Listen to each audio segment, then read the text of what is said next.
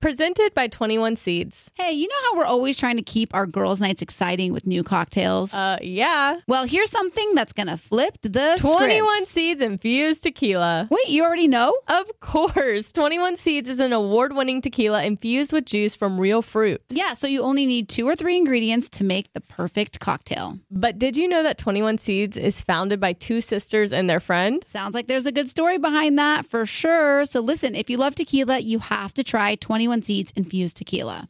Enjoy responsibly. 21 Seeds, Diageo, New York, New York. Can we just talk about summer for a second? The sun shining, the beach calling, and oh, the style. Macy's is your ultimate summer style destination. Whether you're jet setting or just chilling in your backyard, I'm all about easy breezy outfits, and Macy's has it all. From flowy summer dresses to those must-have espadrilles and Levi's skirts, Macy's has them. Oh, and those Dolce Vita sandals, let me tell you, they're a game changer for all-day comfort and style. Don't even get me started on matching sets. We all know I live in matching sets all year long, so I've got my eye on some super chic sets at Macy's. So whether you're prepping for a vacation or a staycation, head over to macys.com/ownyourstyle and let Macy's hook you up with everything you need for the perfect summer vibe. That's macys.com/ownyourstyle. Don't miss out. Own your summer style with Macy's. Let's make this summer one to remember. Can I rant for a sec? Please. Pay apps are way too public. What happened? Some rando hearted a payment from 5 months ago, and I realized people can see my entire history, who I'm paying, like full names. It's super weird. Yeah, it's weird. How are you paying your friends then? Apple Cash. It's all in messages. You can literally send cash like a text, and it stays between friends. Random people can't see it. Did you just pay me $1 on Apple Cash? Shh. Services are provided by Green Dot Bank. Member FDIC. Terms apply.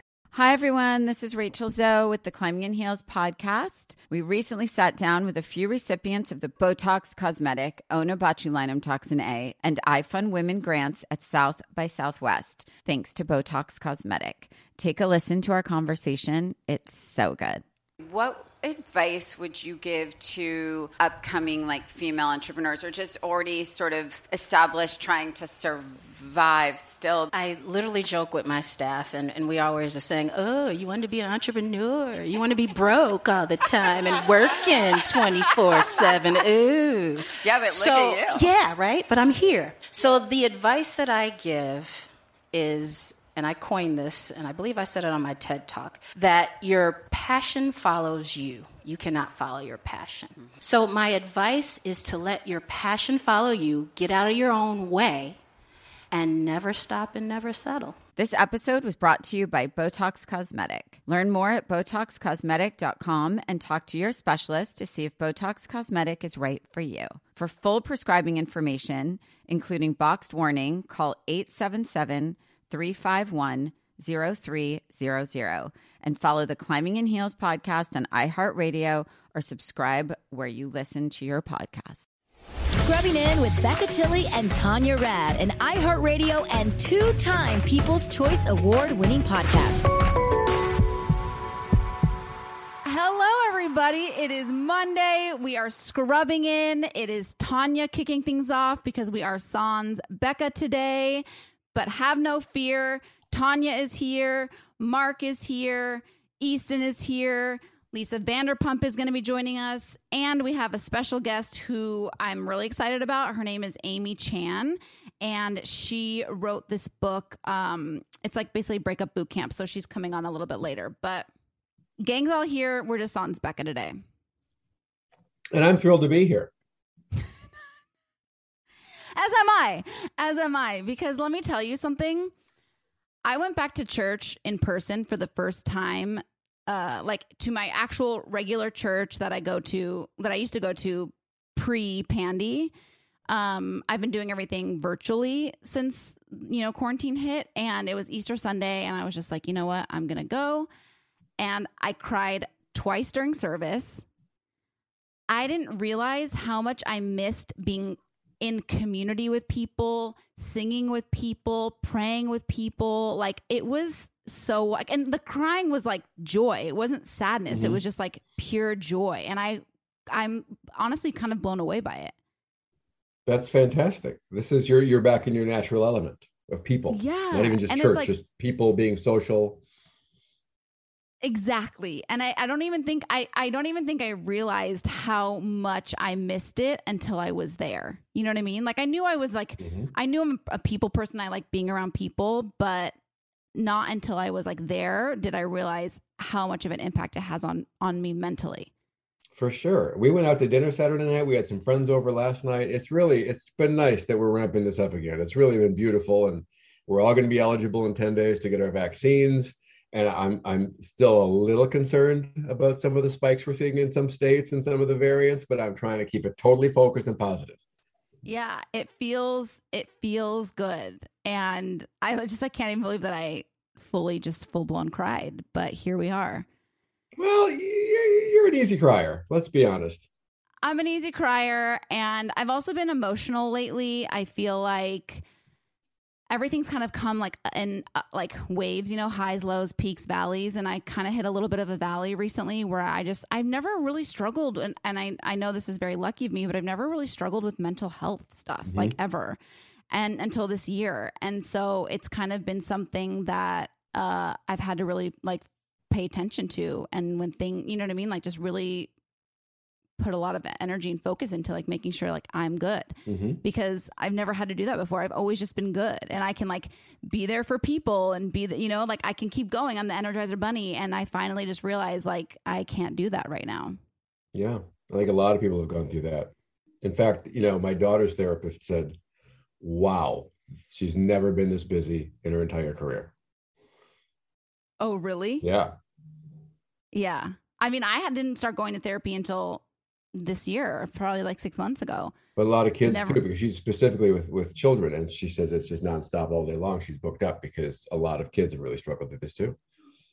It's so wild. You don't even realize it. Like, it's pretty intense. So here we are. Can we talk about Grey's before Lisa jumps on, just because she may not have seen it? She may not have seen it. And wow. What a comeback. What a comeback. Again, Grey's Anatomy is really in tune with society because it's like peaks and valleys. And last week was a valley and this week was a peak. Great episode. I was not expecting to see Mark Sloan. Fantastic. The takeaways were fantastic.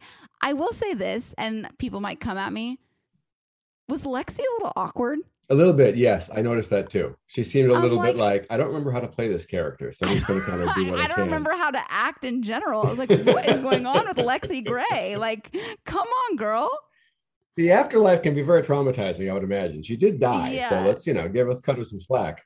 Yeah, I just found it to be like a little bit off, like she was such a dynamic character when she was there, and I felt her. I mean, I was so happy to see her, and her takeaways were really just hit me in the feels. But like, there was another part of me that I was just like, is she good? You know what I also thought for this season, which, I mean, that episode was excellent. They want to keep Ellen Pompeo as happy as possible, right? So it's like they went into this season and said, tell you what, for this season, you're going to be one of two places: laying in bed doing nothing with your eyes closed, or hanging out on a beach with your old friends. Right? She's like, sign me up for that. That's fantastic. I don't have to memorize a lot of medical mumbo jumbo. I don't have to do a lot of acting. I can just be happy on the beach or asleep. It's so true. That's so true. I didn't even think of that. Yeah. I need to figure out how to bring her back next year. For Meredith's another season, they got to come up with a storyline that Meredith Grey must constantly be getting massaged the entire season or she'll die. Yeah. Oh my gosh, that's really funny. I didn't even think of that. It's a pretty sweet gig this year. It is a pretty sweet gig. But honestly, seeing Mark and Lexi was just like, I don't even know how like they could top it at this point. Well, it sounds like she's starting to come out, maybe, right? She's starting to come out, like they're starting to wean her off the vent, and so maybe she's going to come back. It's almost the end of the season. I don't know how many more there are, actually. Don't they usually go till May? They do usually, and I would think they would, because they haven't done as many as usual because of the pandy, as you call it. Yeah, the pandy. Yeah, but I thought it was strong all over the place. And not just them. I thought the medical storylines were solid. I thought the rest of it was really good. Really, really good. I do have to say, great episode. And I also want to give a shout out to my Arizona Wildcat basketball women, because what a season. I'm not going to pretend to act like I know much, but what I do know is that they got to the championship, which is the final. So basically it was them or this team Stanford. Right. And they ended up losing in the finals in the championship. By 1 point. They played so well. And I don't even know, like, I'm not one to judge, but they played well to what I think. Oh, yeah, of course. Absolutely. And the fact that they got that far is wild.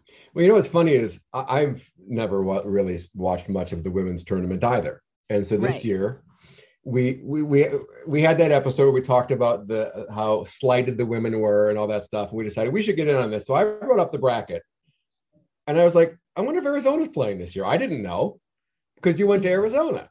Right. They're playing. They just beat one team. They're in the field of 32. All right, let's just root for them. Like, I had no idea. Yeah. They made it to the finals. I know. And you know what's funny? I used to make fun of those sports people who have those like weird, like, what are they called? Superstitions or whatever. Yeah. So I ordered a Arizona women's basketball t-shirt and baseball hat, right? And I put it on the day before they played one of the games. I don't, you know, I'm not good with the tiers, but it was one of the games. It was early on and they won. I didn't wear it the day that they played the game. I wore it the day before because I think that's the day I got it and I was just excited. Sure. Yeah. So then when they won and everyone's like, oh my gosh, they're going into the next bracket, which was a big deal. I was like, okay, so I have to wear my merch the day before they play again. Good. And so so then I did it again and they won again. And I was like, I have to keep doing this. Like, I can't not do this. So, and then I almost wore the hat on Sunday for my sun run. And I was like, I can't wear it on game day because I never wear it on game day. I wear it the day before. And so I was like, I've turned into one of those weird tradition sports people, which is so weird. It's easy. It's easy to fall into that. I do it all the time. It's so... Of course. Yeah. Like, what do you do? Well, the most recent one is last year for my birthday. I got some really cool new Brewers merch because they tweaked the logo and stuff. And so I wore one for a game and they lost. I was like, oh, you know, whatever. I didn't even think about it. 3 straight times I wore that shirt, they lost, and I never wore it again the rest of the season. I did wear it on opening day this year. New season, fresh start, and they won. So I think that shirt's got its mojo back. It's got its mojo back. But it is ludicrous. And I know that it's ludicrous that what I'm wearing in Southern California bears any effect on those 25 people playing in Milwaukee. I used to make fun of those people that did those things. And here I am today, one of those people. Mm-hmm. Well, I got a Brewers shirt on right now. We'll see how they do today. If they win, great. If they don't, we might have to retire this one for a little while. Yeah, I mean... Let me tell you, I'm keeping that merch next season because my girls are going to come back strong. I really enjoyed that. I watched the game when they were playing UConn, which they had nobody ever beats UConn. When they were playing UConn, right. I was watching that game and I was like, what's happening to me? I'm way into this. I know. It's so funny. I feel like I have a little community of, you know, U of A supporters now because people were DMing me being like, oh my gosh, they made it here. And I was like, oh my gosh, I'm like, how am I so invested? So I almost feel like I'm part of this like sports culture now. You kind of are. It was fun to watch. It was a really fun tournament. Right. And that last game was really a nail biter. Nail biter, some may say. Mm-hmm. Yeah. Some may say. So really it's just been a thrilling week so far. Yeah, it's been great. I'm glad you had a good Easter. Did you see your family? No, because it's not Serbian Easter. Oh, right, it's right. Christian Easter. So yeah, I went to church and did the church thing and just like was thriving in it. When is Serbian Easter? Not till May. Okay. Yeah. You know, it's just like different calendar. More Easter, more fun. Right. More Cadbury eggs. Right. I really only had one yesterday, like let's be real, but what'd you guys do for Easter? My wife and I just hung out at home and we had an Easter egg hunt with our neighbors who are also 2 adults. And We've been doing adult Easter egg hunts for the last like 5 years, and let me tell you, it's a blast. It is a lot of fun. And we didn't do anything last year, but this year we had our neighbors over and they hunted eggs with us, and they had a great time. What do you put in the eggs? So the eggs are empty, but then at the very end, we have like a golden egg that usually has. Yesterday we put $7.26 in there, and then we gave them a candle that was sent to us by like Atlantic Records or something, like something I got from the radio station. Wow, what a prize! They were thrilled. So like they make the Easter egg hunt for you guys, and then you make it for them? No, we just made it for them because I think when they got the invite, I don't think they were prepared for something like that. It was right. You're inviting them to your home. I see. Like, I see. Are you? Hey, you guys want to come over for an egg hunt? And they're like, yeah. Like, are there kids there? And like, no, it's just for you, and we're gonna make it for you. And they said they had a great time. They had a wonderful time, according to them. So that's all that matters. Truly. It was fun. How about you, Mark? We did an Easter. We hide Easter baskets for the kids, even though they're 14 and 11 and nearly 15 and 12. They've outgrown that, but we just put gifts in the baskets along with some candy and hide them, and it's fun. Did that. Amers made a great brunch, and then we had some friends come over and we grilled out, and we christened our new that pool thing that we put in. So, wow. Yeah, it was good. It was a nice day. Yeah. It really just, I'm not going to lie, it did something to me internally. Excellent. You know, he has risen, and so has Tanya. And so have I. Is that offensive if we make that the title of the episode? You know, is that bad? I'm not sure. We might want to, it's like, he has risen, and so has my spirit. Oh, okay. Yeah, that's probably less offensive. Yeah. Yeah, a little more PC. Yeah. Yeah. But it's true. Like, it's Resurrection Sunday, and I just feel like there was a resurrection, you know, like just the vibe. Nice. Well, Lisa Vanderpump has joined us. Okay, great. We will take a break, and we'll be right back with Lisa Vanderpump.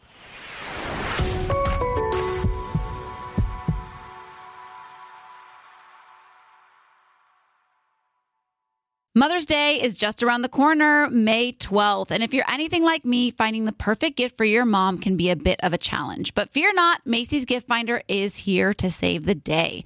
My mom is the most amazing mom and deserves the best gifts. So when it comes to finding a gift that matches her style, Macy's Gift Finder is my secret weapon.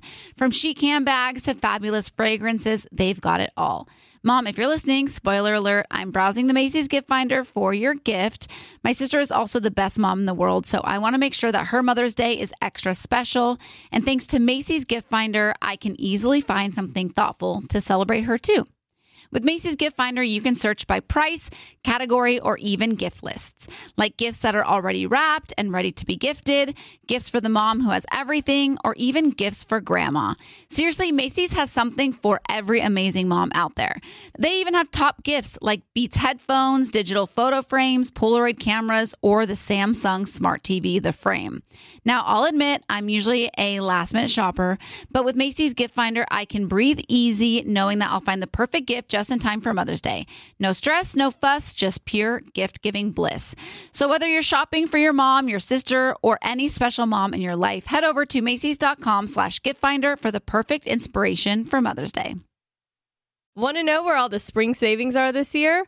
Ross. You'll find huge deals on all of the latest spring trends. At Ross, you'll find brand names for 20 to 60% off department store prices. You're definitely finding your next favorite outfit. We're talking about savings on your favorite shirts and tops. And it's spring, so you know Ross has savings on sundresses. They've got deals on dresses for days. I mean, every style for spring.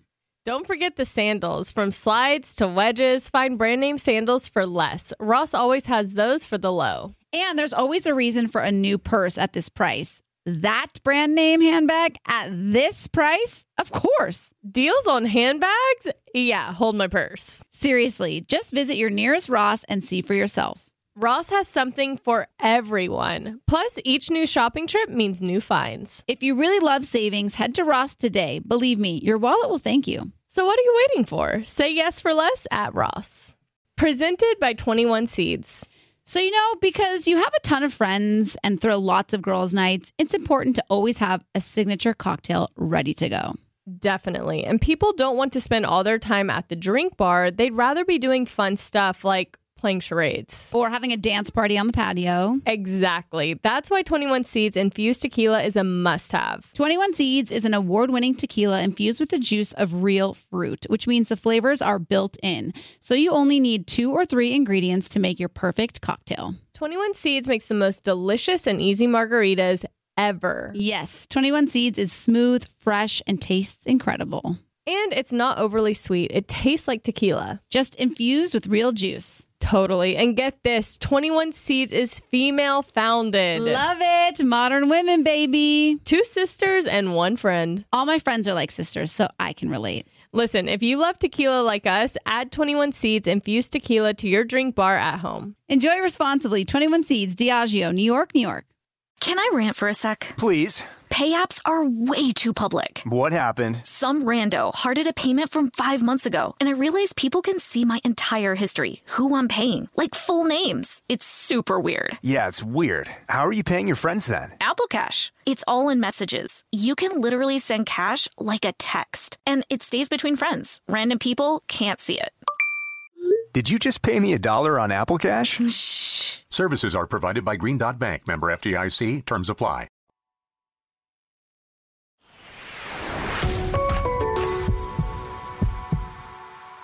And we're back, and we are here with the one and only Lisa Vanderpump, ladies and gentlemen. It's so good to see you again.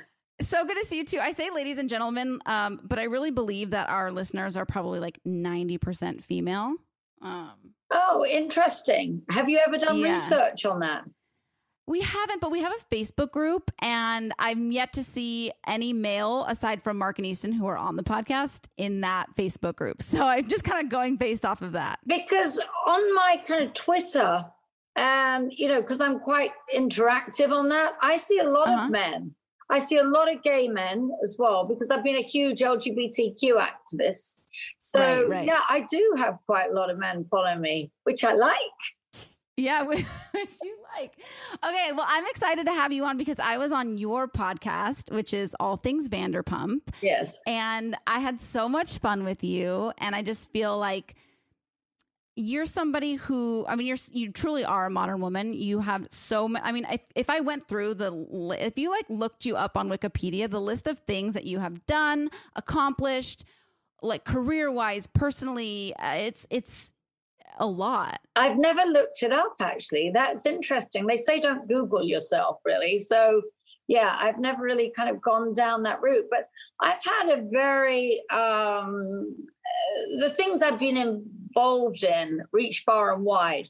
I think with my activism, working with the homeless, LGBTQ activism, working with my dog foundation, speaking at United Nations, speaking at Congress, co-writing resolutions.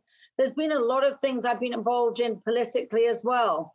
And I believe that if you're lucky enough to have a platform in life, use it wisely. But I also believe you have responsibility to speak up for certain things. And, people will say to me, oh, Lisa, you care so much about dogs. I care so much about a lot of things. And I can only do so much. So if you're passionate about something else, it doesn't have to be aligned with me, but be passionate about something, It's very, very true. I think I've kind of, it is interesting because you can kind of find the things that you are passionate about, and you can really just kind of you can dive deep. There's so many ways that you can get involved. And then also as you grow, and you can give more in different ways. Like you can give time, you can give money, you can give energy. And so I think it's kind of important for me, it's really women's issues, women's charities, and children's hospitals. So those are kind of where you kind of am really passionate. Focused on.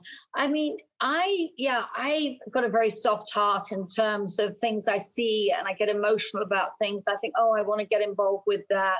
For me, what's really important, though, is I like to be involved in things that are tangible, that I can actually get my hands on. Like when we used to host the biggest event in London, the Children's Wish, every year, it would actually be the party for the children.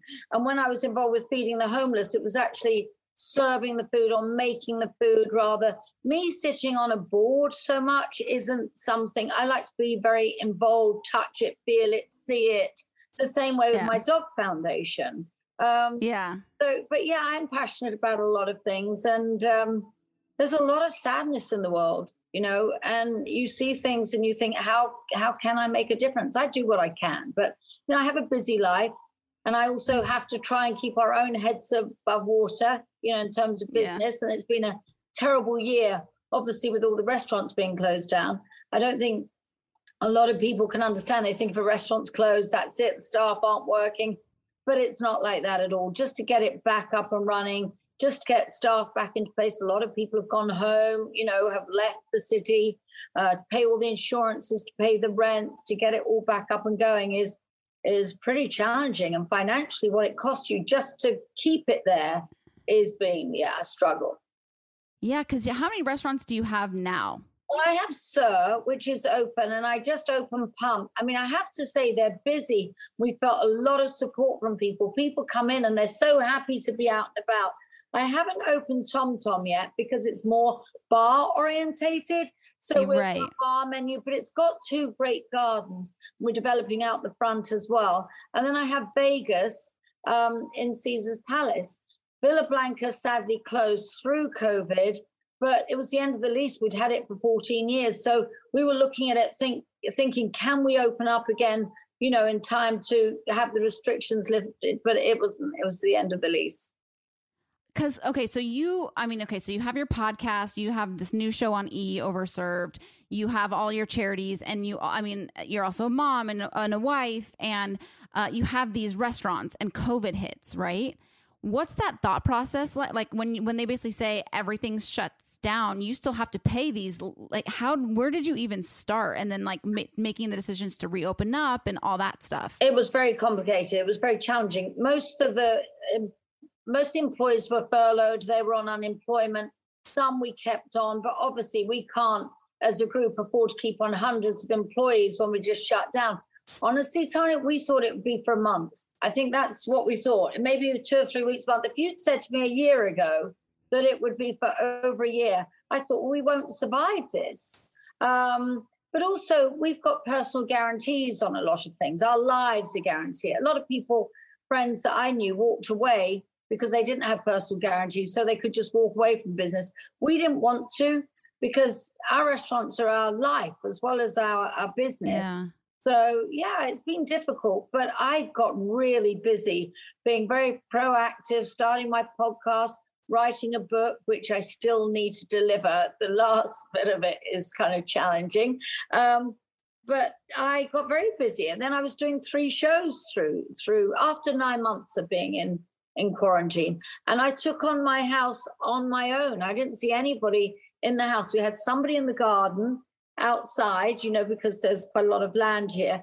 But in the house, it was just me. And I thought, okay, I'm going to rise to this challenge and try and keep it and not drop our standards. So I have a renewed respect for people that do this. You know, I was like, Rosita came back. I'm like, should I nominate her for the Nobel Peace Prize? I was pretty good at everything. I'm all about know your business from the ground up. Try to know every single component. Then it gives you, you know, a chance to speak with authority if you can do the job yourself. But in the house, I didn't really know how to do laundry. I thought I knew. I didn't even know there was a filter in the dryer until smoke started coming out of the machine. Lies. That is so funny. So you really kind of did everything in reverse. Yeah, but you know, I'm that person that I will take on a challenge. You know, I'm like, this isn't going to beat me down. I'm kind of your person that you'd want on the road trip. Like, okay, we got this, you know? Yeah. So I've suffered with depression in my life. When my brother died, I went through a very dark hole and I thought, how can I get out of this? And I understand depression. In fact, one of my other organizations I've been involved with has been the Trevor Project, suicide prevention. But that also because I saw statistics of being 3 times more likely for young LGBTQ people to, more likely to commit suicide. So I was very involved with the Trevor Project. So I understood suicide, or thought I did. I don't understand it, but I empathized with it. Empathy is about, trying to have an understanding of what people go through. And so I was involved with them, but I just never thought that would touch my life. And then when I kind of went down that was probably the only time in my life I've really been challenged emotionally in terms of feeling, how do you get out of this? How can you pull yourself together? Apart from the hormonal stuff that women go through, where you wake up and think, I can't cope. I think we all go through that, Yeah. I was actually saying earlier that I've never had, and I'm so grateful for it, that I've never had to struggle with any sort of mental illness or mental stability in a way like I have the last year. Because I've always just had this abundance of joy and abundance to give and abundance to keep going. And then when the pandemic hit and all the people were taken away out of my life and all the things, and I don't know, it just started doing things to me. And I, started going to therapy and really being intentional about my mental health in a way that I've never had to before. And I went back to church for the first time yesterday, actually for Easter, since the pandemic happened. And I feel almost like a changed person, just being back at church. I cried twice and was just really emotional about having community again, and I think that that's something that's really, really important for me. Yeah.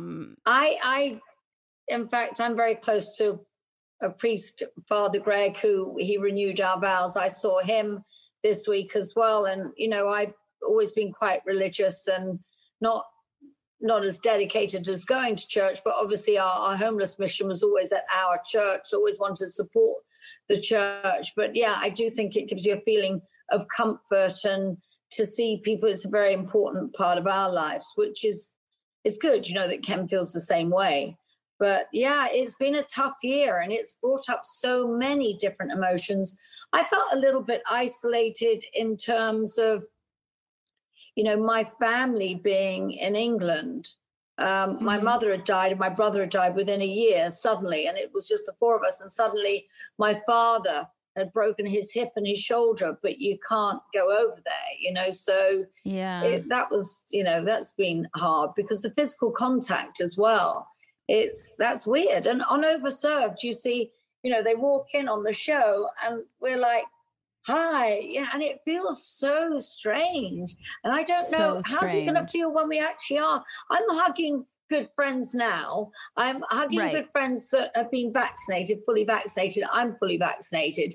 And it's amazing what we take for granted until it's taken away. I went to a restaurant last weekend and I saw 2 people that obviously I haven't seen in a year, but they're friends. I know them very, I would normally go up to their table and say, hi, how are you? Yeah. Blah, blah, blah. And I felt so uncomfortable doing it because there was another person sitting at their table that I didn't know. And so I was like, I don't want to go over and have my, even though I was wearing a mask, but you know what I mean? I was like, I don't want to make them uncomfortable. So I was awkwardly waving and then DMing. I was just it's made everybody so socially awkward now. Have you had the vaccine? No, I haven't. Oh, you see, we waited outside. It took us as a family a few days of waiting because the frontline workers, they said, if we open some and there's some left over, then you can have it. So Ken was recommended first to go down there. And they said 2 days. It was 2 days. And then the second day, they said, okay, we've got some left over. And Pandora, my daughter, went with Jason. But they waited, I think it was 3 days, 4 hours each time. And then they said, no, we've opened it. And we knew a lot of people that got it like that. That just said, okay, I have a lot of friends over. that have done the same. And they've waited in line for X amount of hours for the extras. And I think it's great because don't let them go to waste. You know what I mean? I'd rather them go, but I am just Are you going to have it? Yeah. But I'm not chasing it. Yeah. Yeah. Well, I mean, for us also, all the restaurant workers, I've encouraged my staff to have it because it's just you feel so different. So most of the people that work for me are kind of up there, have had it now. So that's really good. And we kept our rescue open all through COVID. Vanderpump Dogs was open all through COVID. It was, it's been a challenge, but it's good. And you like started a brand new show. Actually, you know what? I do want to ask you about that because a lot of people watched you on The Real Housewives of Beverly Hills. And I have never been a fan of that franchise, no offense, because I feel like it's like women bashing each other. And you're like the opposite of that. That's why I left. It's so true though. Like I feel like when I came on your podcast, you were such like I'm a woman, like I'm a girl's girl, Yeah. And I don't know. I associate that with a lot of negativity, and so I was like, I don't know, none of it matched up. But now you're starting this new show with E. Yeah, that's been hilarious. And you started it during the pandemic, right? Yes. Yeah, absolutely. Well, you know what? I never want to denigrate the franchise of The Real Housewives because it gave me so much. Of course. When I started off that show, it was an organic group of friends. And it seemed like a fun thing to do. But I remember Jennifer Stallone, Sly Stallone's wife, showing me the New York Housewives. And she said, they're casting for Beverly Hills. You've got to do it. And I saw them arguing. I said, that is so not me. So not me. And I went in for the audition and I said, silly crap, I remember they asked me a question like, tell us about your sex life. And I said, well, do you want to know about the one with my husband or with everybody else? And I really didn't care. I was just laughing, and having fun. Well, they came back to me and they said, oh, no, we love you. We'd like you to join the cast. But I'm just not a very kind of combative person. I mean, even my kids don't remember kind of fights in, the household. I didn't like that part of it at all. It made me very uncomfortable. But in the last season when I was there, I wasn't in the same place. As I said, I've been very honest about that. I've always been really stable emotionally. But when I lost my brother, 16 months older than me, my only sibling, I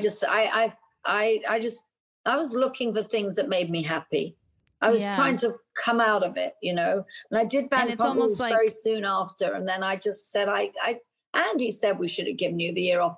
But actually, I don't like any negativity at all. I think good luck to them. If they want to do that, let them do that. But that's just not for me. And when one door closes, another door opens. Exactly. And 3 opened. So that was good. And now you're just thriving and you love it? I love it. I mean, I love working. I love to keep busy. I'm passionate about so many things. I had a great time doing Pooch Perfect ABC show. We had a wonderful time, on the Vanderpump Dog Rescue show because that's, something very, very dear to my heart. And Overserve was a complete giggle, being able to choose people that you want to have come to dinner. I mean, the first episode having Vivica Fox and Lance Bass and Michael Turchin. And Lance and Michael are just such lovely people. Very good old friends of mine. I mean, I was even in their wedding years ago. I just adore them. And then saying, okay, let's try and see if we can get Vivica A. Fox, And when she said she could come, we just had so many wonderful guests. Trixie Mattel, Iggy Azalea together. Everything was such a hoot. And it gave Pandora and I, my daughter, a chance to cook. And we were just cooking and setting tables, ridiculous scenarios and different settings. It was just really good. And we did 12 episodes. It's been such a laugh. It really has. And on social media, people are loving it. They're really kind of saying, I've never laughed so much. It's hilarious. That's awesome. Yeah. That is so awesome. Yeah. And I know that you said that, you made that joke about your sex life when you were doing that audition for Real Housewives. I love that you have that relationship with your husband, that you guys can kind of laugh and, make jokes about those kind of things. Is that what's the key? Because you guys have been married now for how many years? 39. I mean, that is tremendous. That is so awesome. And I just feel like relationships aren't easy. Like, I don't think anybody can sit there and say that relationships or any relationship is easy, especially I can't even imagine for 39 years keeping it like together, you know, like just and you know, you grow as an individual, your relationship grows. What are some of the things that you've learned along the way that really kind of have helped you and Ken stay strong? Well, I think that you have to understand going into a relationship. I want to ask you if you're still with Socrates, are you? No, we broke up. No. Yeah. When? Right before Christmas. Why would anybody break up with you? You're so sweet. I still can't talk about it without crying. Oh, I'm so sorry. No, you're fine. It's fine.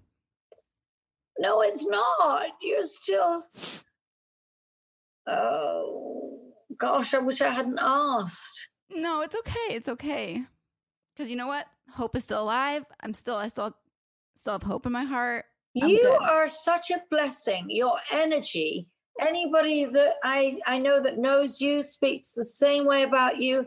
You've got such a feel-good factor to you. You are an addition to somebody's life. You should be a bonus to somebody. You shouldn't compromise. Look, we're all flawed human beings.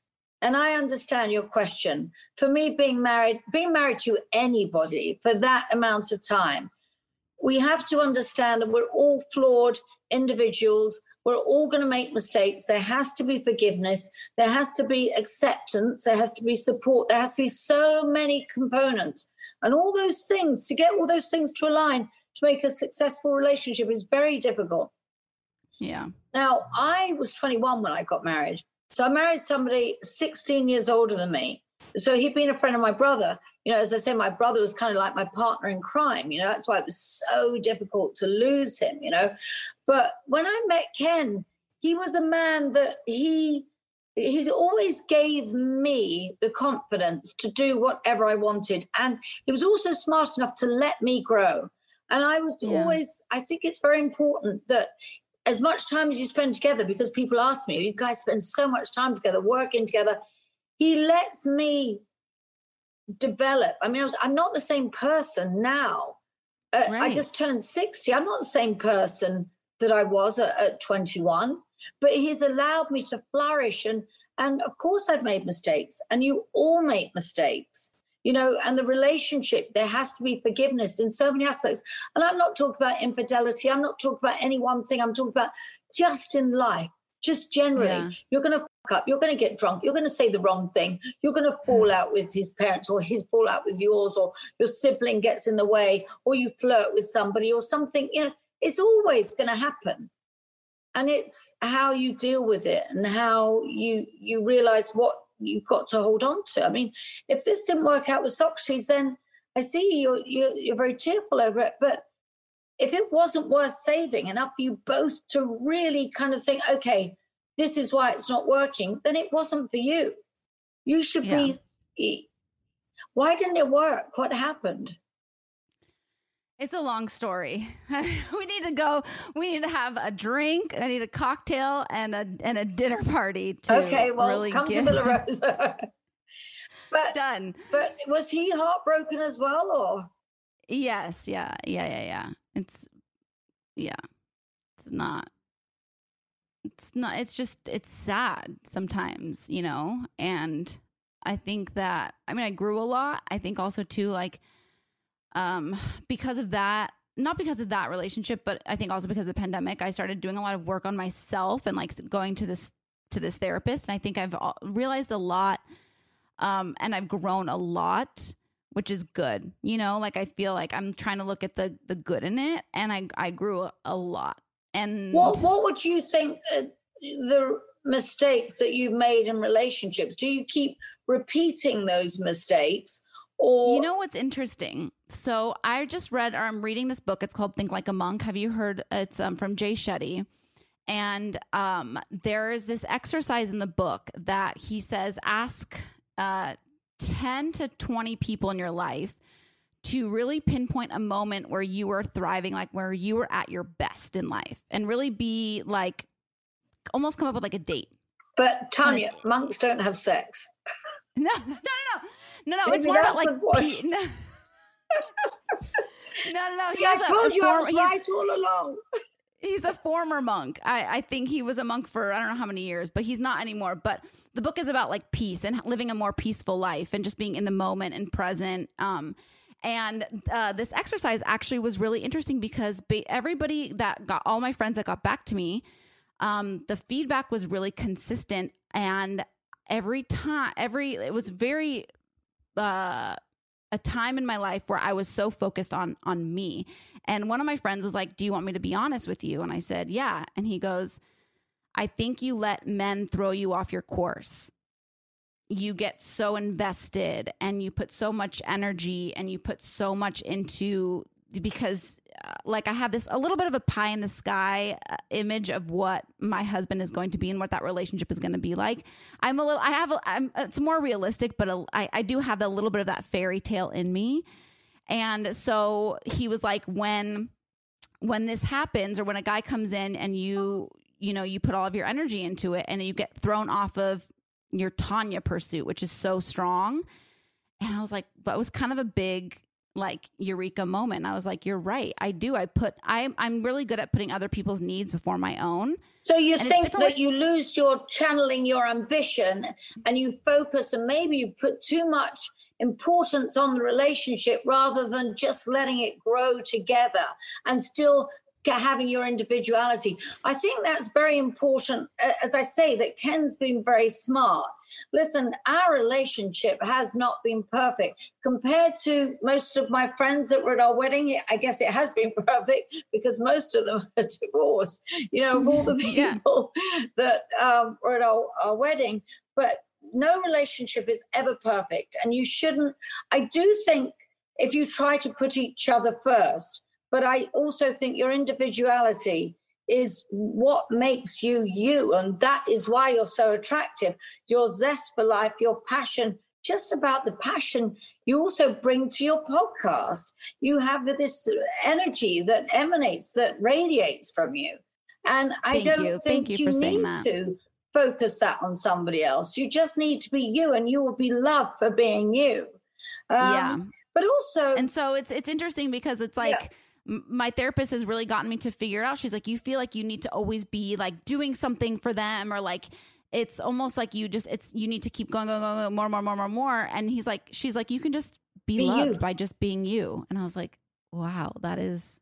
What was your upbringing like? Was your mother kind of deferential to your father and tried to make him happy and tried to kind of create the perfect life? No, at all. My mom was like such a modern woman. But when I was in school, I was always a little bit like different than everybody when I was in school, because I was in a Catholic school and I was Serbian Orthodox. My last name is very, very long. And I wasn't like, they all were doing first communion, and my parents sent me to school in like a blue dress. So I was always just kind of, I never really fit in. And so I always felt like I needed to kind of do like this like dog and pony trick to almost like be seen in a weird way. And it's helped me professionally because I definitely think that's how I've gotten where I am today. Of course it has, because you have this unique quality. But it's enough. You don't need to. You know what I thought was very interesting? Gosh, Dolce & Gabbana, Dominica Dolce, he came to my house for lunch. And I remember him telling me this story. And he turned around and he was talking about his parents' marriage and how his mother was a bit older, when she married his father. And she turned around and he said, what a wonderful woman she was. And she turned around and said, we're going to make it work. We're going to make it work. So how do you know it worked? No, we're going to make it work. Yeah. And I think you can still be committed to a relationship, but not give up yourself. I'm not going to change to kind of be trying to keep you happy. I want you to be happy just because you're with me, Yeah. And I think that you are enough, and you shouldn't have to literally bend over. Well, of course you have to bend over. No, and it's funny because he never made me feel that way. It wasn't about him making me feel like it was me that was doing it just because. And so it's definitely something that I need to change and work on internally. because it wasn't like it was expected of me or he was telling me he needed these things. It was all me, you know? And so that is where that's where I need to do the work. There's no perfection though. There's no perfect man. It doesn't exist. You know, I know think, that. Yeah, it really doesn't. I think if you meet somebody and you really have a good physical connection and you both have the same, I do think it's harder here in this kind of environment. There are just so many women compared to men. I think it's different. Yeah. In London, I definitely felt a very different energy than I feel in Los Angeles.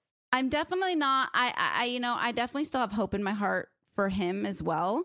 I don't think normally I close the door on any guy that I date when it's done, and I definitely haven't done that with him. So TBD. But Amy Chan is in the waiting room, and so I want to take a little break, and then we will be right back with Amy Chan and the Breakup Boot Camp.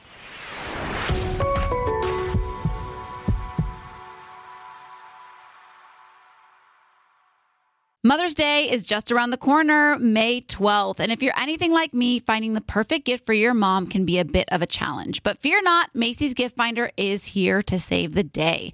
My mom is the most amazing mom and deserves the best gifts. So when it comes to finding a gift that matches her style, Macy's Gift Finder is my secret weapon. From chic handbags to fabulous fragrances, they've got it all. Mom, if you're listening, spoiler alert, I'm browsing the Macy's Gift Finder for your gift. My sister is also the best mom in the world, so I want to make sure that her Mother's Day is extra special. And thanks to Macy's Gift Finder, I can easily find something thoughtful to celebrate her too. With Macy's Gift Finder, you can search by price, category, or even gift lists, like gifts that are already wrapped and ready to be gifted, gifts for the mom who has everything, or even gifts for grandma. Seriously, Macy's has something for every amazing mom out there. They even have top gifts like Beats headphones, digital photo frames, Polaroid cameras, or the Samsung Smart TV, the Frame. Now, I'll admit, I'm usually a last-minute shopper, but with Macy's Gift Finder, I can breathe easy knowing that I'll find the perfect gift just in time for Mother's Day. No stress, no fuss, just pure gift-giving bliss. So whether you're shopping for your mom, your sister, or any special mom in your life, head over to Macys.com/giftfinder for the perfect inspiration for Mother's Day. Want to know where all the spring savings are this year? Ross. You'll find huge deals on all of the latest spring trends. At Ross, you'll find brand names for 20 to 60% off department store prices. You're definitely finding your next favorite outfit. We're talking about savings on your favorite shirts and tops. And it's spring, so you know Ross has savings on sundresses. They've got deals on dresses for days. I mean, every style for spring. Don't forget the sandals. From slides to wedges, find brand name sandals for less. Ross always has those for the low. And there's always a reason for a new purse at this price. That brand name handbag at this price? Of course. Deals on handbags? Yeah, hold my purse. Seriously, just visit your nearest Ross and see for yourself. Ross has something for everyone. Plus, each new shopping trip means new finds. If you really love savings, head to Ross today. Believe me, your wallet will thank you. So what are you waiting for? Say yes for less at Ross. Presented by 21 Seeds. So, you know, because you have a ton of friends and throw lots of girls' nights, it's important to always have a signature cocktail ready to go.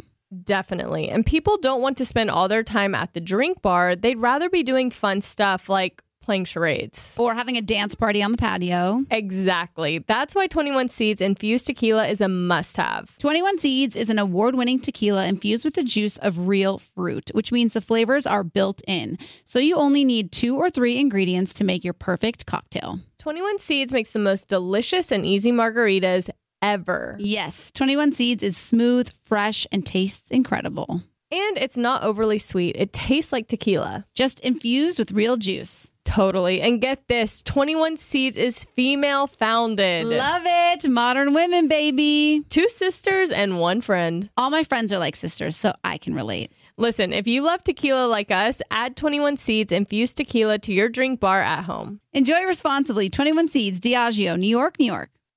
It took me a while to figure out my mom is more than the mom stuff she did for me. The laundry, cooking, and driving. She's got a whole life outside of motherhood. My mom moved to the United States of America, did not know English, learned English, rode her bike to Long Beach State to get her degree so that she could, I mean, she is literally like my hero, my shero. Shiro, My for sure. Shiro. That's amazing. Well, this Mother's Day, give mom her flowers. She deserves the best. That's why I'm sending my mom farm fresh flowers from Bouqs. That's short for bouquets. And we got you 25% off your entire Bouqs purchase so that you can send some too. Here's why we love the Bouqs company. Bouqs is different. Their flowers are cut fresh and sourced directly from the best flower farms, so they last way longer. They even have flowers grown on the side of a volcano. Bouqs has modern designs and unique flowers that you can't find anywhere else. Bouqs is simple. You go online, pick a delivery date, and you're done. Mother's Day is May 12th. Don't miss the chance to thank your mom. Order your Bouqs now. And with 25% off, you can send some to mom, wife, aunt, and even grandma. Go to Bouqs.com and use promo code SCRUBBING for 25% off. That's BOUQS.com, promo code SCRUBBING. Bouqs.com, promo code SCRUBBING.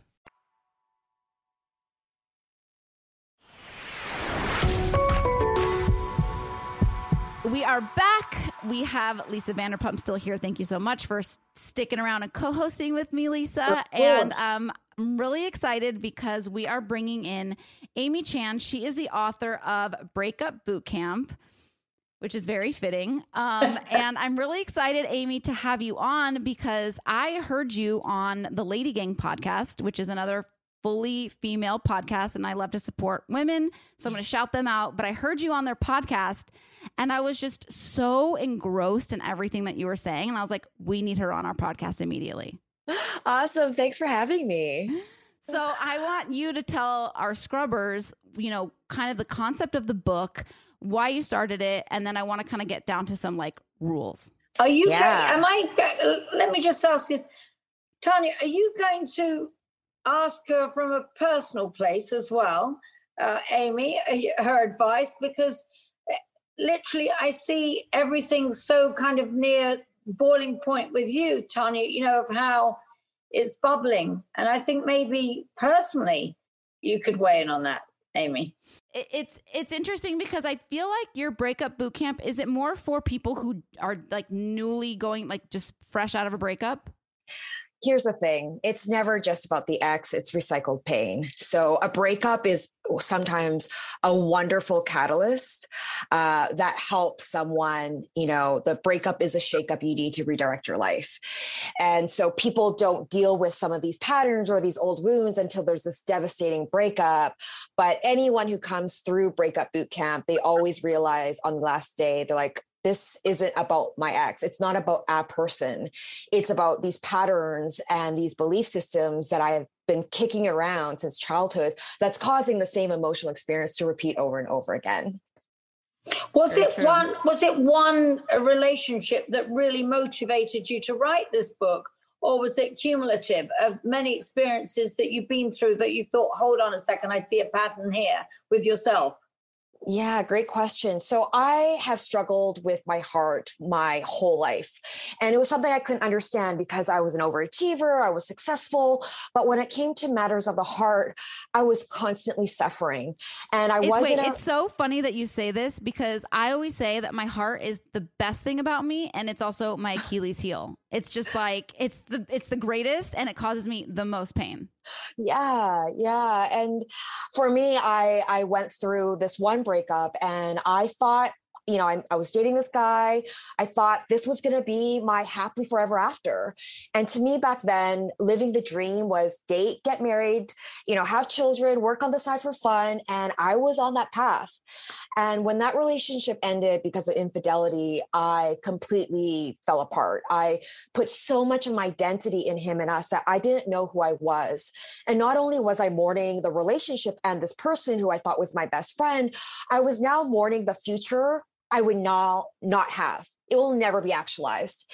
And so I think that's what really caused me to go on this journey of healing the heart. And I tried everything: therapy, psychics, yoga retreats. I tried it. Psychics, so good. I've been to 100 psychics. And while, I would go to, say, a retreat, and it was great for a week. I would come back and I would have to deal with my same old demons. And so I realized I needed to be the one to create the world's first ever breakup boot camp, where you physically come, you're out in nature, you have your phone off, that's one of the rules, and you leave different because you actually have experts, the best relationship experts, from psychologists to behavioral scientists to even a dominatrix, who helps you understand a those dominatrix. Patterns. Yes. Yes. Why would you need that? Yeah. Is that a sex person? Well, so we have I don't know what that is. We have a professional dominatrix who has a PhD from Berkeley, and she works with power and the psychology of power. And the common thing that everyone struggles with when they come through breakup boot camp is they feel like they've lost their power. They feel disempowered. And this either happened in the relationship where they started off independent and suddenly their entire sense of self-worth and validation is based off their partner. And when it's over, they don't know who they are anymore, to the struggle of pining over someone who doesn't return their affection. So we bring in a dominatrix to understand the psychology of power dynamics and the interplay of dominance and submission that is in all of our relationship dynamics. Wow, interesting. So, very. Amy, can I ask you, because I find this all very fascinating, because I was reading about this. So you were in this relationship for how long with this? It was 2 years. 2 years. And then I don't like to assume anything, a man or... Yes, I never want to assume these days. So you're in this relationship with this man for 2 years, and suddenly you obviously discover something. I'm assuming when you said infidelity, I'm putting it on him rather than you. Yes. When you said infidelity was the cause. But again, never wanting to assume. Did you ever think, could you look at the situation and think, you know what, I could get past this? Or was it absolutely, that was it? It was a done deal? Or did you ever think, okay, let me try and understand how this has happened, and am I in any way responsible for it? Or did you just think, okay, nope, I caught you with your trousers down, and I'm gonna. What are your thoughts? Yeah, that's a really great question. You see, back then, the infidelity and the breakup was the Band-Aid that got ripped off. And I now had to deal with all of my childhood wounds, starting with the relationship with my unavailable father and all the heartbreaks in between. And I didn't have the tools to understand what was going on. So I just put all of the blame onto this person. Everything was my ex's fault. He was a villain and I was a victim of the story. And because of that, there was no way I could work through what had happened. It just poured salt in an abandonment wound that I've been carrying around with me for decades. Wow. And that's why I fell apart the way that I did. So interesting. I think, I went through a similar breakup 10 years ago, actually. And it's so wild because I completely lost myself in that relationship. Everything was on his time. We did long distance for the last 2 years, and I was always traveling to him. Everything was on his time, right? I was going to quit my job. I was working for the morning show on Earth, Ryan Seacrest as a producer at the time. I was going to quit, move to be with him, get married, have the whole thing, imagine the whole thing. When that breakup happened, it was like the rug was pulled out from under me. I didn't know. I was like, I was going to quit my job. Now I'm still here. And like, I don't know what to do. And I had painted this whole picture of what my future was going to look like. And it just completely changed. And I will never forget. Thank God. I will never forget how my life trajectory changed in those 6 months. They put me on air for the morning show, and like my career took a complete turn that I never would have expected. Mm-hmm. And I made a vow to myself, and I think that's why I stayed single for so long. I dated a ton of guys, but I was like, I will never lose myself in a relationship again, because that was so crazy to come back from. It was like, I wasn't eating. It was wild. But I see you telling you're too much of a person to ever give yourself up. You've got too much energy. You have to have your own outlet in any relationship. And I felt like I was in a good place in this last one that I was in. But I think the pandemic also kind of hit, and it was easier to kind of channel that energy into a person versus myself, Yeah, and Tanya, you bring up an important topic that I think a lot of people deal with. Disempowerment sneaks up on you like death by 1,000 cuts. It's not like you meet someone and then on date 2, you're like, you know what? I'm just going to merge into you and my identity is going to be you and all of my validation is going to become from you, right? It starts off that first weekend. You're like, you know what? I'm going to just, I'm not going to see the girls this weekend because he only has this or he or she has this, availability on Saturday. And then the next weekend where you're like, you know what? I'm not going to do that singing class, yoga, meditation thing, because, he's really busy. And, I'm just going to drive out to the suburbs to meet him this one time. Right.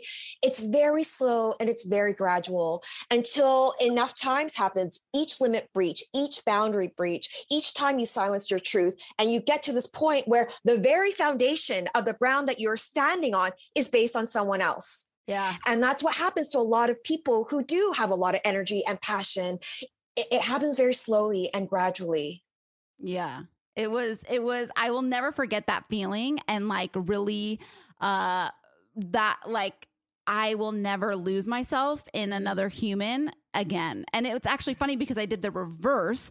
So when I started dating again, it was like, if somebody asked me out to dinner at 8:00, I was like, oh, I'm so sorry. I work on a morning show. I have to be up at 5 a.m. If you want to take me out, you can take me out at 6. Right. I was very almost like putting my foot down in a more extreme way on that side, because I was like, I'm going to now make these men respect me and my drive and my job and da-da-da. So it was like, I went through that whole journey for a few years. And then I finally kind of found a nice balance of making it, a nice balance. What? Sometimes having been on this planet considerably a lot longer than both of you young, beautiful women, I just feel that anytime you generalize with, I am going to say this or I am going to do that, it's going to shoot you, in the foot. Because every relationship with every different person, even when you have children, they are different beings. They are also individual. And I think that you are smart enough to actually ascertain which direction and choice you take as you go along the road, rather than saying, no, I'm not going to do that again. Because the next relationship you have might be 1,000% different.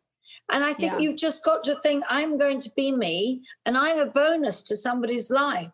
And, it's not that cut and dried that you can ever say, this is how it's going to be and I'm not going to do that again.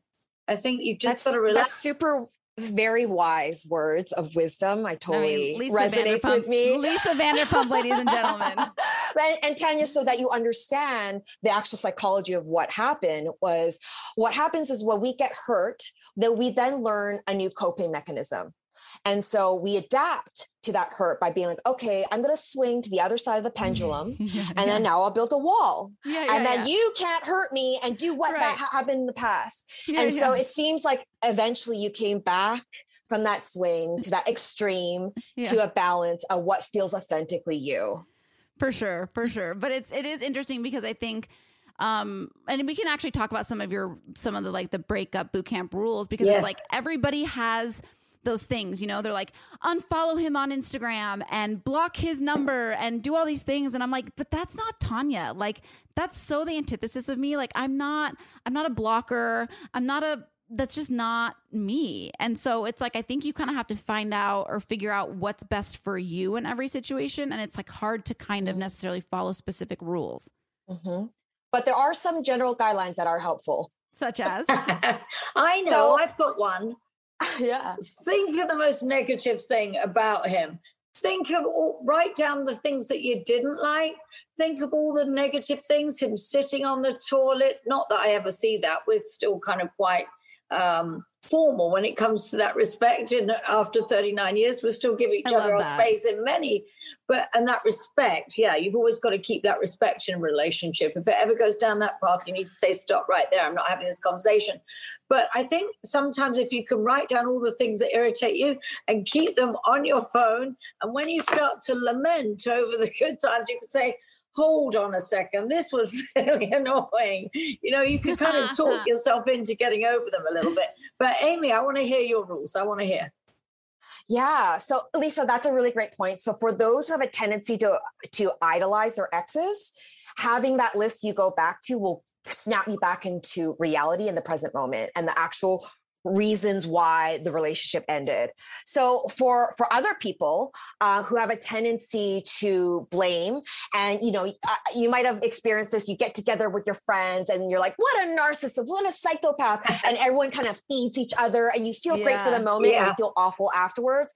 So our number one rule at Breakup Bootcamp is do not vilify your ex, because here's the thing. If you are still blaming your ex, psychoanalyzing your ex, hoping for your ex to change, you are still in a relationship with your ex. And the emotional charge is keeping you hooked. And sometimes we hold on to the pain because that is the last part of the relationship that we've got left. And so we don't understand that by focusing our energy, by hating on them, by vilifying them, we are detracting from our energy of moving ourselves forward. I agree with that. It's just everybody always quoted me in my show. Amy, you probably never watched my show, but in Vanderpump Rules, when Stacy said to me, Lisa, you hate me. And I'm like, you're not important enough to hate. Sit down. It's just so true. No, exactly. I've got to unpack that emotional baggage, leave it there and not take it with you. Imagine you're going on a trip with somebody you're dating and you take all your dirty laundry with it and you have to unpack it in front of them. No, it's a different relationship. It's a different situation, Yeah. Look totally. at each one accordingly. Yeah. And another thing I would say is, the strategy you take after a breakup depends on what stage you're at. So Ryan, you're right out of a breakup. You are in the stage of shock and denial. And so it is really important during this stage that you think of your ex like they're your drug dealer. And here's why. When you are in a relationship with someone, you have neural pathways that have been wired together. After the breakup happens, even though you know on a cognitive level that it's over, your body doesn't. It is used to getting its doses of dopamine, of oxytocin, of all those feel-good chemicals from this person. And it's like, what the hell's going on? Where is it? Give it to me. And your body is craving that dopamine hit. So that's why you're like, you know what? I'm just going to check their Instagram story. Oh, I'm just going to reread these text messages. It's your brain craving for that hit of dopamine. The rereading the text messages is the most Tanya move ever. Like literally that is me to a T. Looking at photos, looking at old text messages. That's me. Yeah. And Tanya, when you do that, when you're, going down memory lane, you have to understand what's happening in your brain. You're feeding those old neural pathways. You're strengthening those old neural pathways, and you're not allowing new neural pathways to grow. That is why in the beginning, even though it might not feel natural for you, it is important that you have some time and space to allow those old neural pathways to prune away. And I would recommend usually around 60 days. And you want to really create systems so that you're not craving contacting your ex or thinking, are they contacting me back? And that's why you might have heard the advice of, okay, just block them just for a period of time to allow yourself that time to have your brain recalibrate. Just so you know it's not an option. Right. Yeah. Okay. I do like that. That is really good advice. That's really opposite advice as to anything I would ever give. So that's great to hear.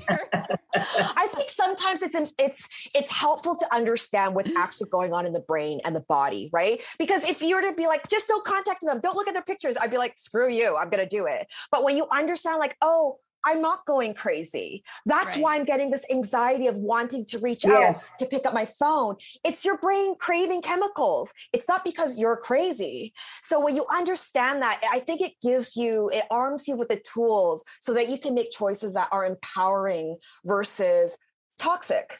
Where are you now, Amy, in your relationship status, after you kind of got over this relationship and the infidelity? Where are you now then?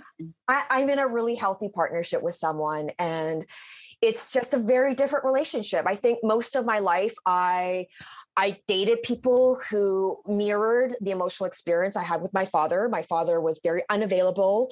I only got love when I got good grades. And I learned at a very young age that love is earned and I'm not enough as I am. And so fast forward, I would choose men that were always too busy. I was 10th on the priority list. They were charismatic. They were flying around the world. And I was like, oh, okay, just pick me. Like if you pick me, I'm special. And I didn't recognize that the same emotional experience was repeating over and over again. I constantly felt anxiety. I never knew if the love was going to last, if they're going to be there. And so, but I was like, no, there's no pattern because they look very different, but the emotional experience was the same. And now that I'm in a healthy partnership, it's very different from what I experienced in the past. It's peaceful. It's not up and down. It's not intense. I'm not guessing all the time if my partner has my back. Yeah. And that's I another thing that this. Absolutely, I agree with you. Having a partner that's supportive of you, that's really there and has your back, speaks volumes to me. It really, really does. So having somebody on my side, of course, you're going to disagree with them and you're going to have your, challenges. But when you have somebody that's on your side, it means the world. You just feel so much stronger. Yeah. And I love that you say peaceful, because I think, that's something that I think a lot of people struggle with, not necessarily in terms of relationships specifically, but just in life. I feel like peace is such it's such an unutilized word these days, because I think everybody right now is struggling with anxiety and things, which is all preconceived, thoughts, when peace is so important. And I feel like that's the key. I think what everybody's been through in the last year, though, is so out of the realms of normalcy and normality. It's everything's been pushed in each direction. What are your thoughts about that, Amy? You can't react.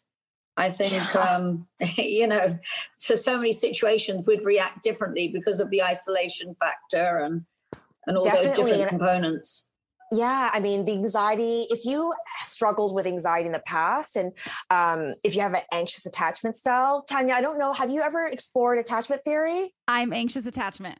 Okay. So do you want me to just give a recap of what it is for listeners who might not know what attachment theory is? Yes, actually, because I do want to, in a podcast following, I do want to dive into those things, because I newly just found out I was anxious attachment, and it was like a key that I just opened, and it was like, Yeah. So attachment theory is basically the idea that by the age of around 2 years old, we develop an attachment system, which will pretty much determine how we relate romantically as adults. And there's three main types. Half the population falls under secure, meaning they're not afraid of intimacy. They're also not codependent.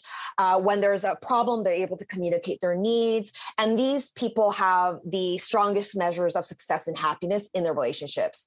Now, the next type is avoidantly attached. Those who have an avoidant attachment system subconsciously suppress their attachment, meaning when someone gets a little bit too close, they will do what's called deactivating strategies. These are ways to push someone away. That might mean you go on a romantic weekend with someone, and instead of following up, they disappear for a week and they go in their cave. This is so Becca is who I do the podcast with. She's out of town this week, but she's avoidant attachment. Okay. Yeah. So right. she's and then there's a rationalization of like, no, I just haven't met the one. No, just not the one. But no one's ever the one. There's always chasing a unicorn or even putting an ex on a pedestal. But they're people with impossible futures, because this is a way of avoiding intimacy. Yeah. Now, the third type, which is about 25% of the population, this is what I used to be, and it seems like what you are, is anxiously attached. Anxiously attached have a fundamental fear of being abandoned or rejected. And so when they don't hear back, say it takes, you text and it takes the person you like 4 hours to text you back, instead of being like, oh, they're probably busy, you've now created a whole scenario of like, they don't like you, they're moved on, they're cheating, whatever it is. And you get this panic. And then you'll do what's called protest behavior, meaning you might go call like crazy or show up. That's what I used to do. No. Don't do that. Or you might swing to the other side of the pendulum and be like, you know what? It took you 4 hours. Screw you. I'm going to punish you. I'll take 4 days. See how you like it. Right. There's this kind of strategic counting down to the time. Yeah. And basically, avoidants are drawn to anxious and anxious are drawn to avoidance. And so they both reconfirm each other's worldview. And here's the thing, whether you're anxiously attached or avoidant, they're two different sides of the same coin. They are both fearing that intimacy is not safe. The anxious fears that intimacy will cause rejection and kind of pour salt on that abandonment wound. And the avoidant fears that intimacy will suffocate them and take away their freedom. What would you say in parenting skills determines when you're that very young age, your children, which direction? What do you think is the catalyst for, resulting in and who we become? Yeah, that's a great question. So some people be like, oh, well, my parents were great. But why do I have this anxious attachment style? It doesn't mean that you had bad parents or, bad intentioned parents. But when a parent can't read the cues of their child, that's what, and sometimes this is from how they learn when they were raised, right? So the person, the mother or the father that raises a child that becomes avoidant typically tends to smother the child or live vicariously through the child. Or there might have been, say, a divorce in the family. And suddenly your son or your daughter, instead of, being a child and being able to be a kid, becomes the therapist. And you divulge the secrets and you go to them for therapy or you talk about, the dad that's, drinking alcohol. And then that child grows up with the subconscious belief that, oh my gosh, intimacy is going to smother me. It's going to take away my freedom. And the parent who raises a child who ends up being anxious misreads and is inconsistent with caregiving, meaning sometimes they're there, they understand that the child is hungry or needs affection or needs to be held, and sometimes they're not. So the child learns at a very young age, I may not get my needs met. And to me, that is death. And that is why when you grow up, not hearing back is a threat to the connection, and a threat to the connection raises up your nervous system as if you're going to be attacked and you're going to die. And that's why you feel the sense of panic. Yeah. Can I ask you, so when you look at your parents' marriage, Tanya, and you, Amy, do you look at them and think, I want to emulate that marriage, I want what they had? Or because I know for me, my mother died, as I say, 2 years ago now. When I used to look at my parents' marriage, it was something that I didn't want. And I'm not saying they weren't happy in their own, they were married forever. I mean, for 60 something years, but the bickering and the backwards and forwards, it was such a lesson to me about what I didn't want. And I think in life, when people talk about perpetuating the cycle, you don't have to perpetuate the cycle. You can take the opposite turn. So for me, I never wanted bickering in my house because I knew how that made me feel as a child. It made me feel anxious seeing the two kind of, and my parents were very young when they had us. They really, you expect your parents to be these infallible human beings, but when they're only 25 or whatever and they've had you, how can they know what they're doing? They're probably just doing the best they could, Yeah. Do you look at your parents' marriage and think that's the kind of marriage I want, both of you? Definitely not. My parents are in a very dysfunctional, codependent relationship, and they're still together. They don't believe in divorce. And so there was so much chaos as a child that I experienced. And I was my mother's therapist, and I dealt with a very unavailable, very explosive father. And so on a cognitive level, I'd be like, oh, no, I don't want any of this. But here's the thing. A lot of our patterns come from very deeply subconscious beliefs. Yes. And so on a cognitive level, I'll be like, I don't want the unavailable person. No, but then I would be drawn and I would only feel chemistry with that unavailable person that could wound me in a very similar way to how I was wounded as a child.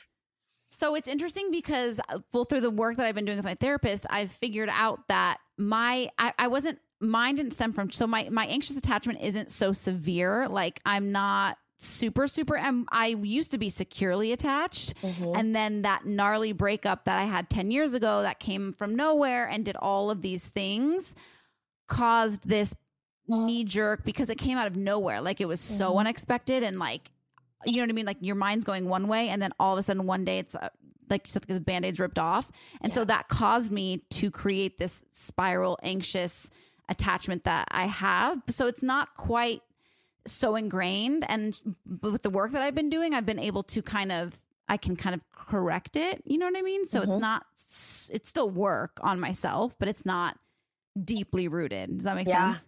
Yeah.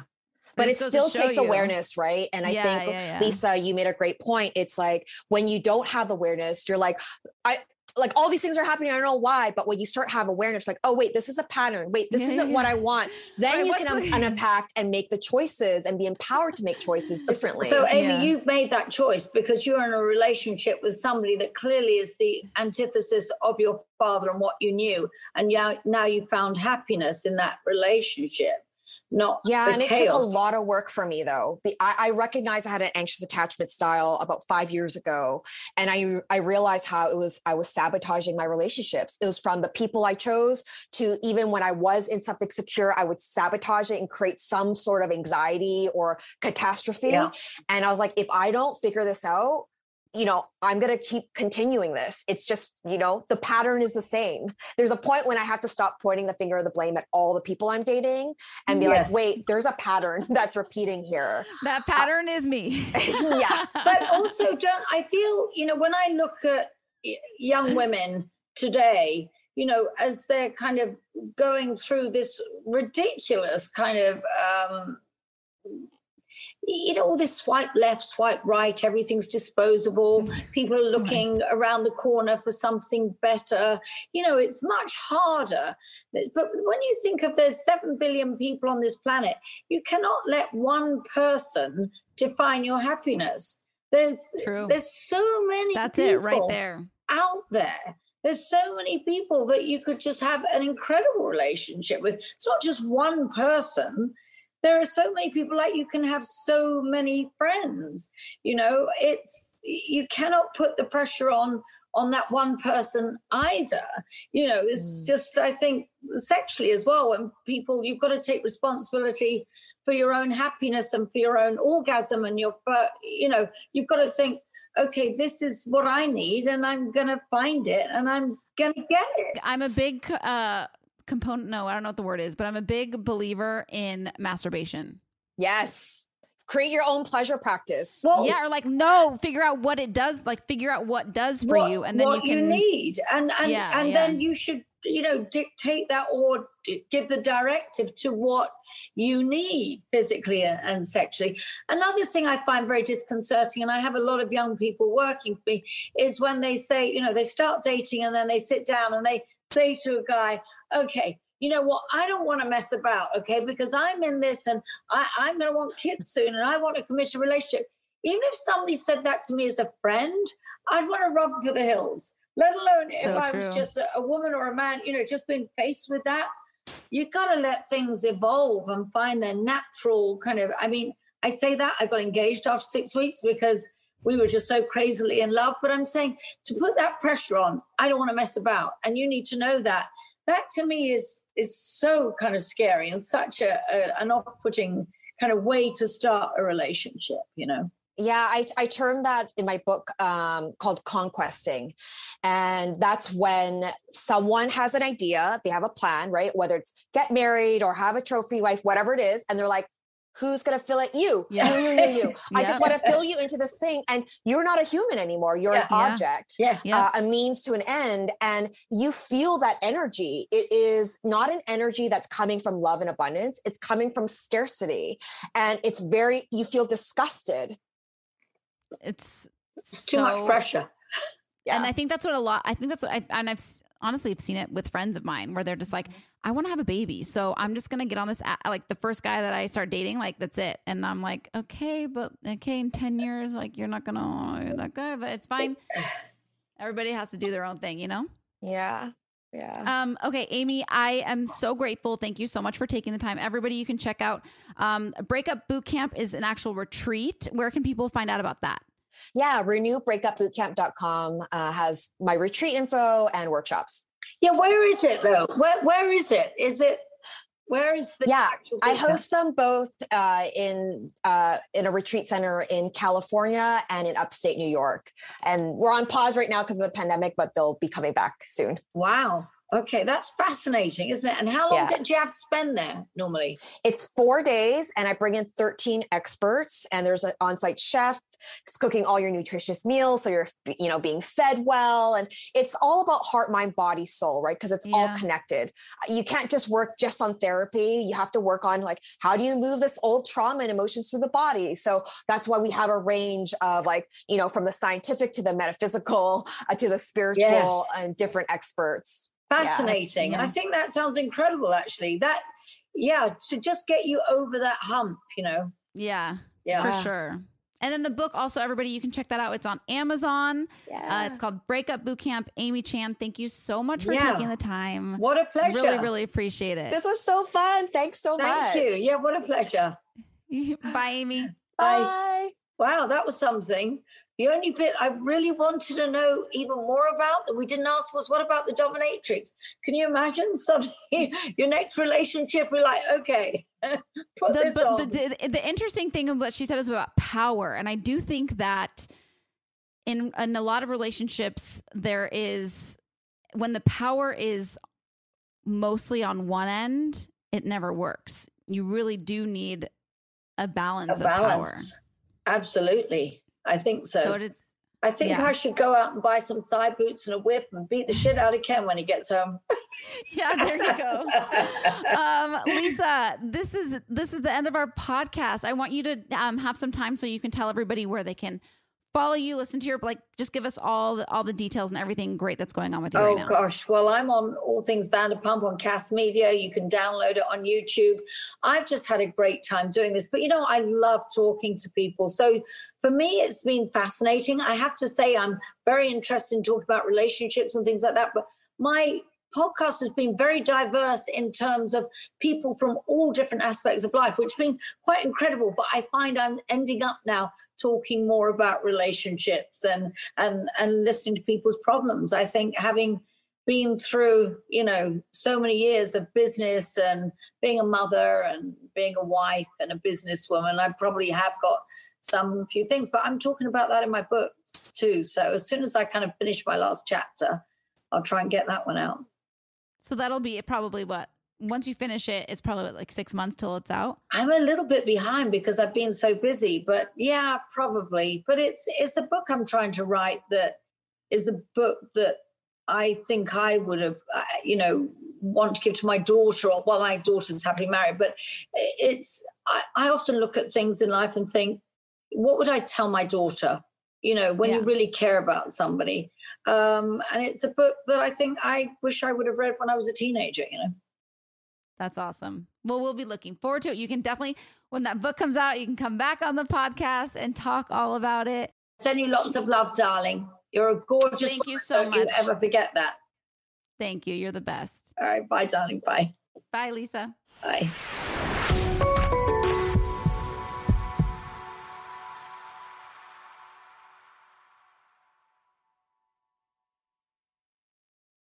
Presented by 21 Seeds. Hey, you know how we're always trying to keep our girls' nights exciting with new cocktails? Yeah. Well, here's something that's going to flip the 21 script. Seeds infused tequila. Wait, you already know? Of course. 21 Seeds is an award-winning tequila infused with juice from real fruit. Yeah, so you only need 2 or 3 ingredients to make the perfect cocktail. But did you know that 21 Seeds is founded by 2 sisters and their friend? Sounds like there's a good story behind that for sure. So listen, if you love tequila, you have to try 21 Seeds infused tequila. Enjoy responsibly. 21 Seeds, Diageo, New York, New York. Want to know where all the spring savings are this year? Ross. You'll find huge deals on all of the latest spring trends. Yes. At Ross, you'll find brand names for 20 to 60% off department store prices. You're definitely finding your next favorite outfit. We're talking about savings on your favorite shirts and tops. And it's spring, so Ross has savings on sundresses. And don't forget the sandals. From slides to wedges, find brand name sandals for less. Ross always has those for the low. And there's always a reason for a new purse at this price. Deals on handbags? Yeah. Hold my purse. Seriously, just visit your nearest Ross and see for yourself. Believe me, your wallet will thank you. So what are you waiting for? Say yes for less at Ross. This show is sponsored by BetterHelp. It's a simple truth. No matter who you are, mental health challenges can affect you, and how you manage them can make all the difference. That's why everyone should have access to mental health support that meets them where they are and helps get them through. BetterHelp provides online therapy on your schedule. It's flexible, simple to use, and more affordable than in-person therapy. Connect with a licensed therapist selected just for you. Learn more at BetterHelp.com. That's BetterHelp.com. Xfinity has free premium networks for everyone this month, no matter what kind of entertainment you love. Addicted to true crime? Catch killer cases and more spine-tingling shows on A&E Crime Central. Crave adventure? Explore Asian action movies on Hi-Ya. Searching for something extreme? Check out skating, snowboarding, and more on Fuel TV Plus, the global home of action sports. And find crowd-pleasing bops on iHeartRadio's Hit Nation playlist. There's new free shows and movies to love every week. Say free this week in your Xfinity voice remote.